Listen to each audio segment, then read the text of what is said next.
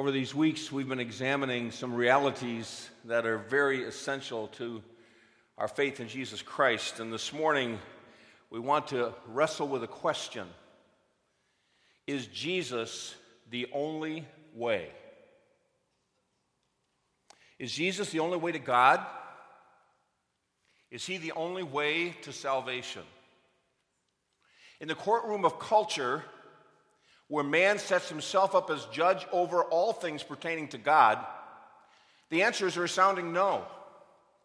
Pluralism, the belief that there are many different ways to God, now resounds down the hall rooms of culture.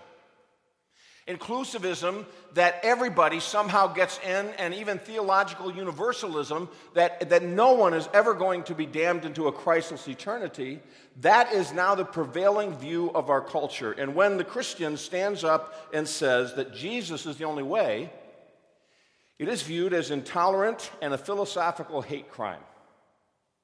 That's a culture we live in. In a view of tolerance where everything is tolerated except those who believe that they have, from God, revealed absolute truth. And no matter how gracious and loving a Christian may present the truth that Jesus Christ is the only way, that hits the wall of our culture. And the cries of unfair, prideful, arrogant, and hateful echo back at us as we make that truth claim about Jesus Christ. Isn't it enough for people to be sincere in their faith? I mean, if somebody really is sincere, isn't that enough for God? I received a Christmas card some years ago, and it had a statement from every world religion. This was the Hindu statement. As one may ascend to the housetop by a ladder, a rope, or bamboo, so there are many ways to reach God. Friends, either that's true or it's not true. C.S. Lewis said, Christianity is a statement which, if false, is of no importance, and if true, is of infinite importance. The one thing it cannot be is moderately important.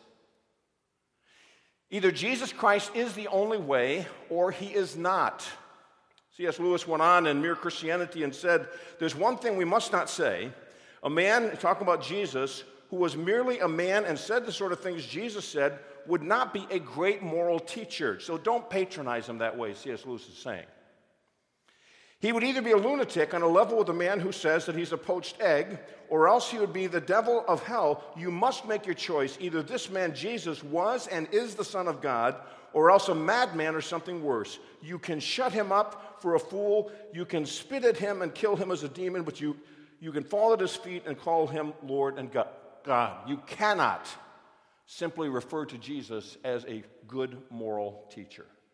So the question that we're wrestling with is Jesus the only way?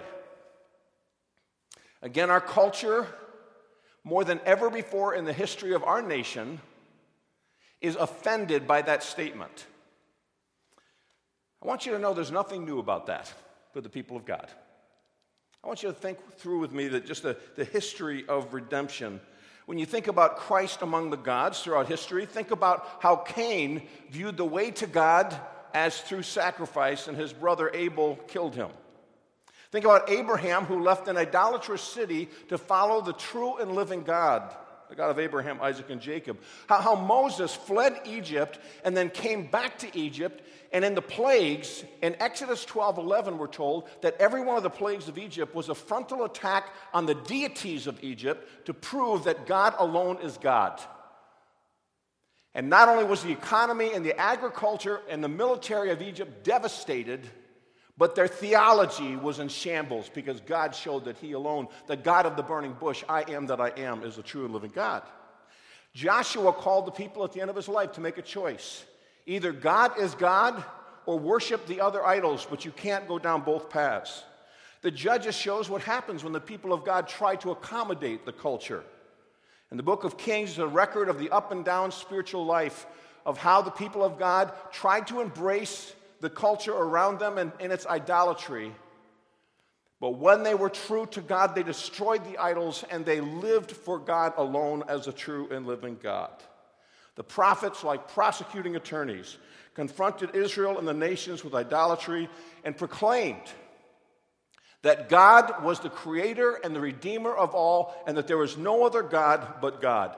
Daniel and his friends stood for God in the midst of the Babylonian culture and refused to bow down to the idol, and went to the fiery furnace and to the lion's den because they believed in God. And the church faced persecution in the first 3 centuries, not because they believed in Jesus, but because they believed that Jesus was the only way, and that there was no other God but the triune God. They wouldn't worship, they wouldn't burn incense to Caesar and claim that he was God. They believed that Jesus alone was God and Savior.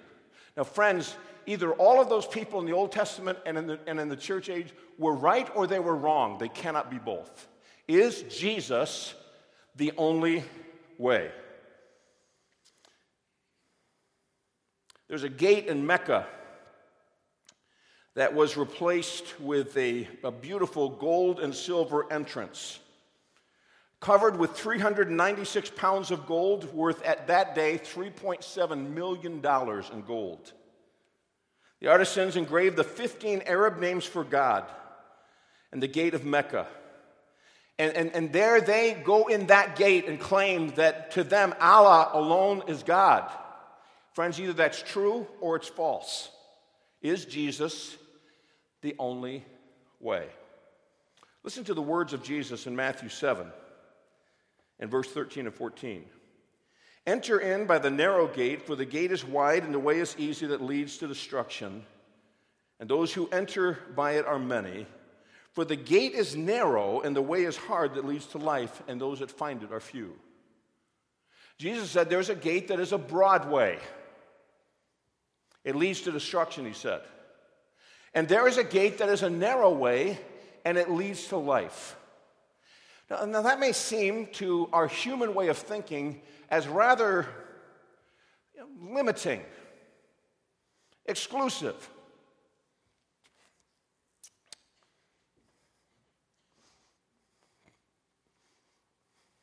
Would you stand up just for a minute? What do you do for a living? What do you do for a living? You're a pilot. What kind of jets do you fly? Corporate jets. Okay, you can sit down. All right. I'll ask you a follow-up question.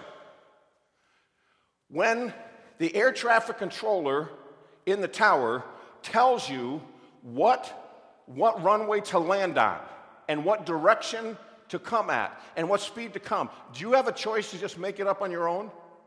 No, you don't get to choose any runway, do you? You don't get to choose any speed. You can't approach that runway 360 degrees of your own making, can you? If you want to crash, thank you very much. Friends, listen, I have flown into almost every major airport in America multiple times. Atlanta, the busiest airport in America, and I'm always grateful that the pilot will submit to the air traffic controller in the tower who says, you're to land at this time on this runway at this speed from this direction. Now that seems rather narrow, doesn't it? Not if you want to be alive. So friends, why does it seem narrow to us for the God of creation and redemption to say to us, Jesus is the only way? You wouldn't want a pilot that was inclusive, that made himself his own authority. So friends, we're going to step out of the courtroom of culture this morning, and we're going to step into the courtroom of Scripture. And we're going to see what God has to say about the answer to this question. So, I want to call to the witness stand Isaiah. We're going to look at his words here, okay? Isaiah, the prophet. He wrote 740 years before Jesus. And we're going to go through some of these passages rather quickly, but look at what he says about who God is and who is Savior. This is the Old Testament prophet Isaiah. Isaiah 43, 10 to 11. You are my witnesses, declares the Lord, and my servant, that's Jesus, whom you have chosen, that you may know and believe me and understand that I am he. Before me was no God formed, nor shall there be any after me. I am the Lord. And besides me, there is no Savior. Get it? Now listen what else he says. Isaiah 45, all these other verses from Isaiah are from that 45th chapter. I am Jehovah, I am the Lord, and there is no other. There's no other God, he's saying. Beside me there is no God. I equip you, though you do not know me, that people may know from the rising of the sun from the west, there is none beside me. I am the Lord, and there is no other. Friends, people will say to you, there's just one God and we all worship the same God. No. Never been true in history, and it's not true today. The one true God is the God who revealed himself in creation and in Scripture and in Christ. And he claims in Isaiah that he alone is God and that there are false deities. Listen in verse 20 as he goes on, assemble yourselves and come, draw near together, you survivors of the nations. They have no knowledge who carry about their wooden idols, and they keep on praying to a God, watch this, that cannot save. They're praying to a God that cannot save. Declare and present your case. Let them take counsel together. Who told you this long ago? Who declared as of old? Wasn't I the Lord? There is no other God besides me, a righteous God and a Savior. There is none besides me. Turn to me and be saved, all the ends of the earth, for I am God and there is no other. By myself I have sworn, from my mouth has gone out in righteousness a word that shall not return. To me every knee shall bow and every tongue shall swear allegiance. The prophet Isaiah answers the question, is Jesus the only way? With a resounding affirmation, yes, and that there is no other God but the God of Scripture. Now either Isaiah is right or he's wrong, but he can't be both. So when our culture says all ways to God are acceptable, it runs right head on into the words of the prophet Isaiah. Let's call another witness to the witness stand. Let's call John, one of the disciples of Jesus, closest to him. And this familiar passage, but listen to the words. John 3:16-18, for God so loved the world that he gave his only Son, that whoever believes in him should not perish but have eternal life. For God did not send his Son into the world to condemn the world, but in order that the world through him might be saved. Whoever believes in him is not condemned, and whoever does not believe is condemned already, because he has not believed in the name of the Son of God. My friends, you see that? The gospel is both inclusive and exclusive. It's inclusive because God loves the whole world and sent his Son to die for them. But it is exclusive because John writes here very, very clearly, that only in Jesus Christ, whoever does not believe is condemned already, because he has not believed in the name of the Lord Jesus Christ. And then in his first letter, John writes this in 1 John 5, verse 11 and 12. This is this testimony. God gave us eternal life, and this life is in his Son. Whoever has the Son, Jesus, has life. Whoever does not have the Son does not have life. Did you catch that? John says if you have Jesus Christ as your Savior, you have life. If you don't have Jesus Christ as your Savior, you don't have life. Is Jesus the only way? John answers a resounding absolutely. He closes his letter with these words, and we know that the Son of God has come and given us an understanding so that we may know him who is true, and we are in him who is true, and in his Son, Jesus Christ. He is the true God and eternal life. John writes, and then he ends, little children, keep yourself from idols. And in John's opinion, it is idolatry to believe that any God other than the God of the Bible is God, and that there's any Savior other than Jesus Christ. My friends, that is idolatry according to the Bible. Jesus said, and John here writes, Jesus Christ is the only way to eternal life, and he is the true and living God. And to worship any other God, or to say that all ways lead to God, is nothing short of idolatry. John, the closest disciple of Jesus, would answer the question in the courtroom of Scripture and say, Jesus is the only way.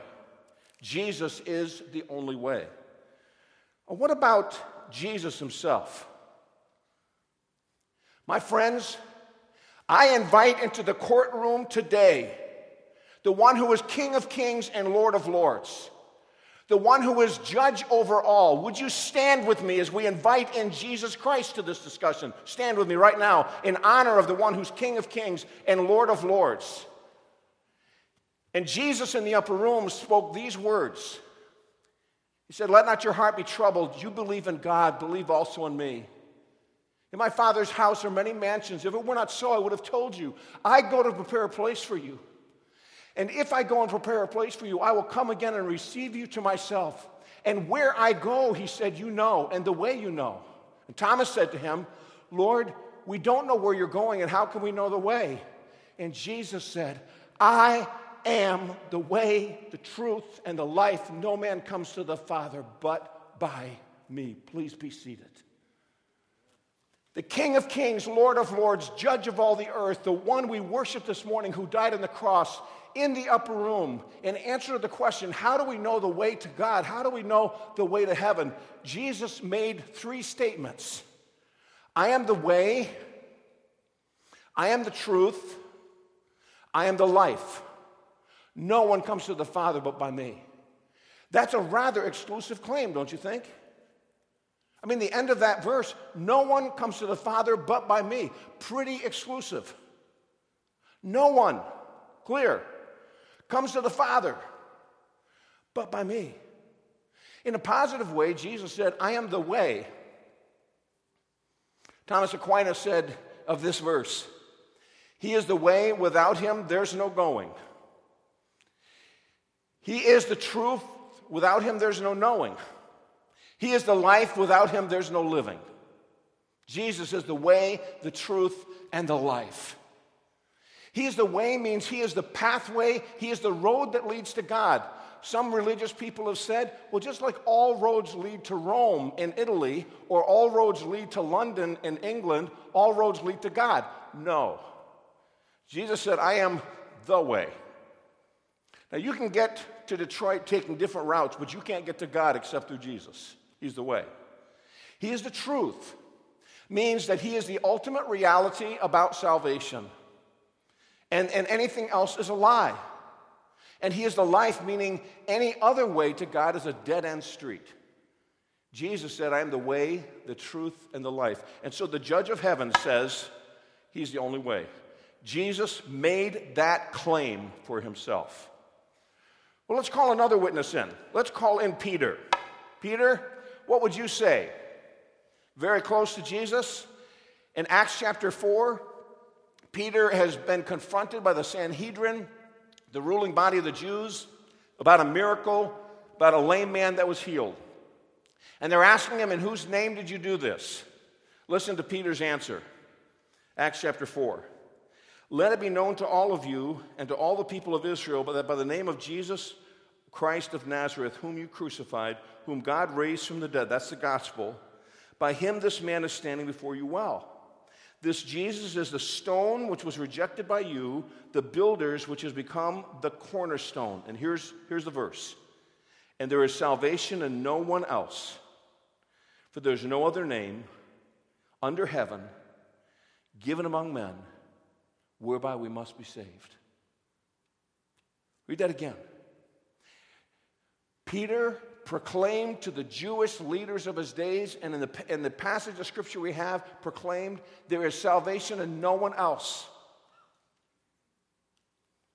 There's no other name under heaven given among men whereby we must be saved. There is not salvation in anyone other, Peter says.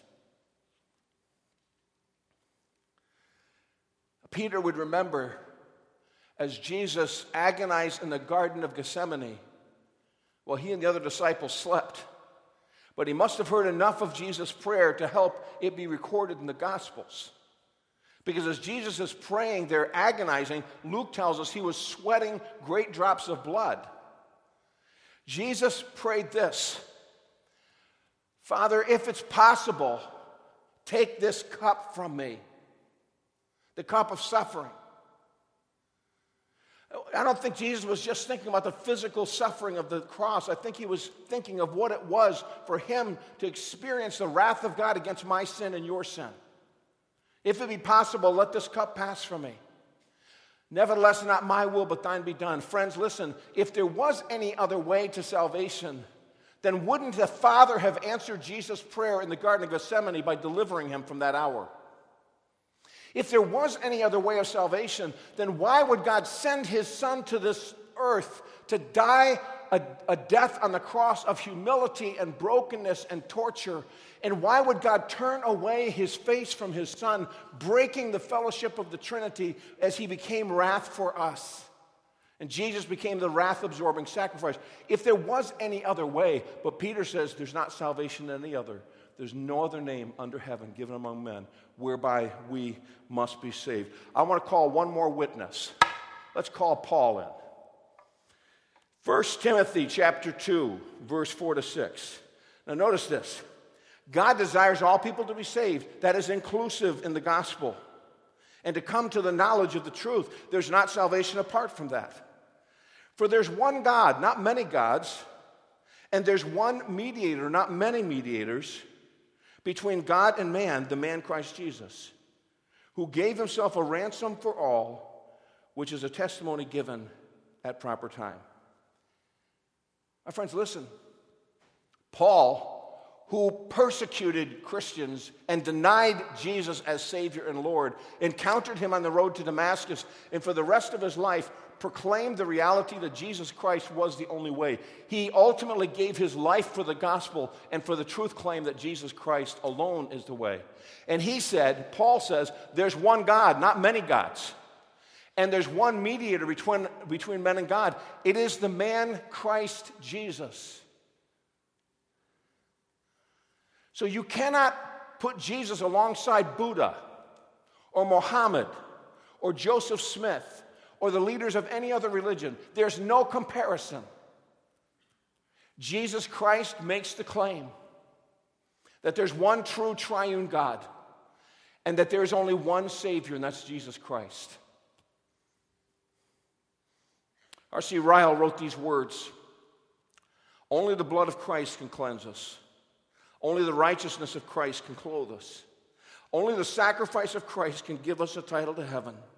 Jews and Gentiles, educated and uneducated, rich and poor, everyone, no matter what their position or standing in life, must either be saved by Jesus Christ or lost forever. And the apostle emphatically adds, there is no other name under heaven given to men whereby we must be saved. There's no other person commissioned, sealed, appointed by God the Father to be Savior of sinners except Christ. The keys of life and death are only found in his hand, and all who want to be saved must go to him. So my friends, love wins is not good theology. Christ wins is. Love wins implies universalism, that everyone will ultimately be saved. The Bible does not proclaim that. The Bible proclaims that there is a heaven and there is a hell. And those destinies are eternal.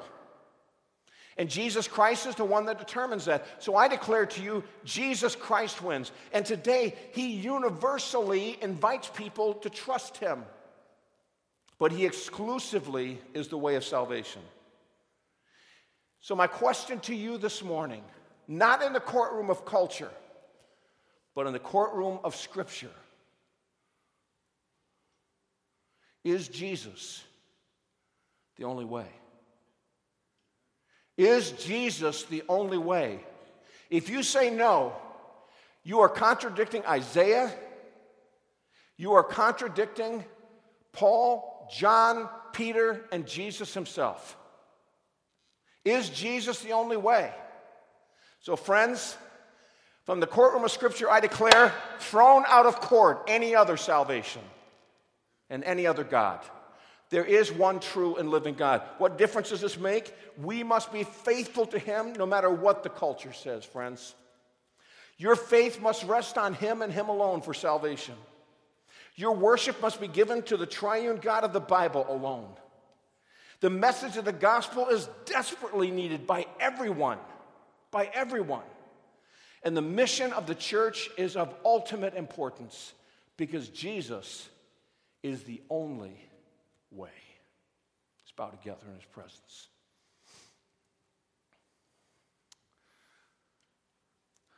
Our God, thank you for your mercy and your grace in Jesus Christ. When we deserved your wrath, your judgment, to be alienated from you for all eternity in the lake of fire, you devised a plan from the fall of mankind that Jesus would come as Messiah, that he would take upon himself our flesh without sin, born of a virgin, that he would die in the sinner's place upon the cross as our substitute, that he would rise from the dead and ascend to heaven, that he would seat at your right hand as our high priest, as our advocate, as our Lord, as our Savior, as our King. And we would declare with all of heaven today that worthy is the Lamb who was slain, because you alone are Savior. And we declare, Father, Son, and Holy Spirit, that you alone are God, and there is no other God but you, and there's no other Savior but Jesus. Oh God, may that be such a conviction in us that we'd be willing to live for it, to share it, to declare it, and if need be, even to die for it. Because you, Jesus, are the only way. You are the way. You are the truth. And you are the life. And no one comes to the Father except through you. In your name, amen.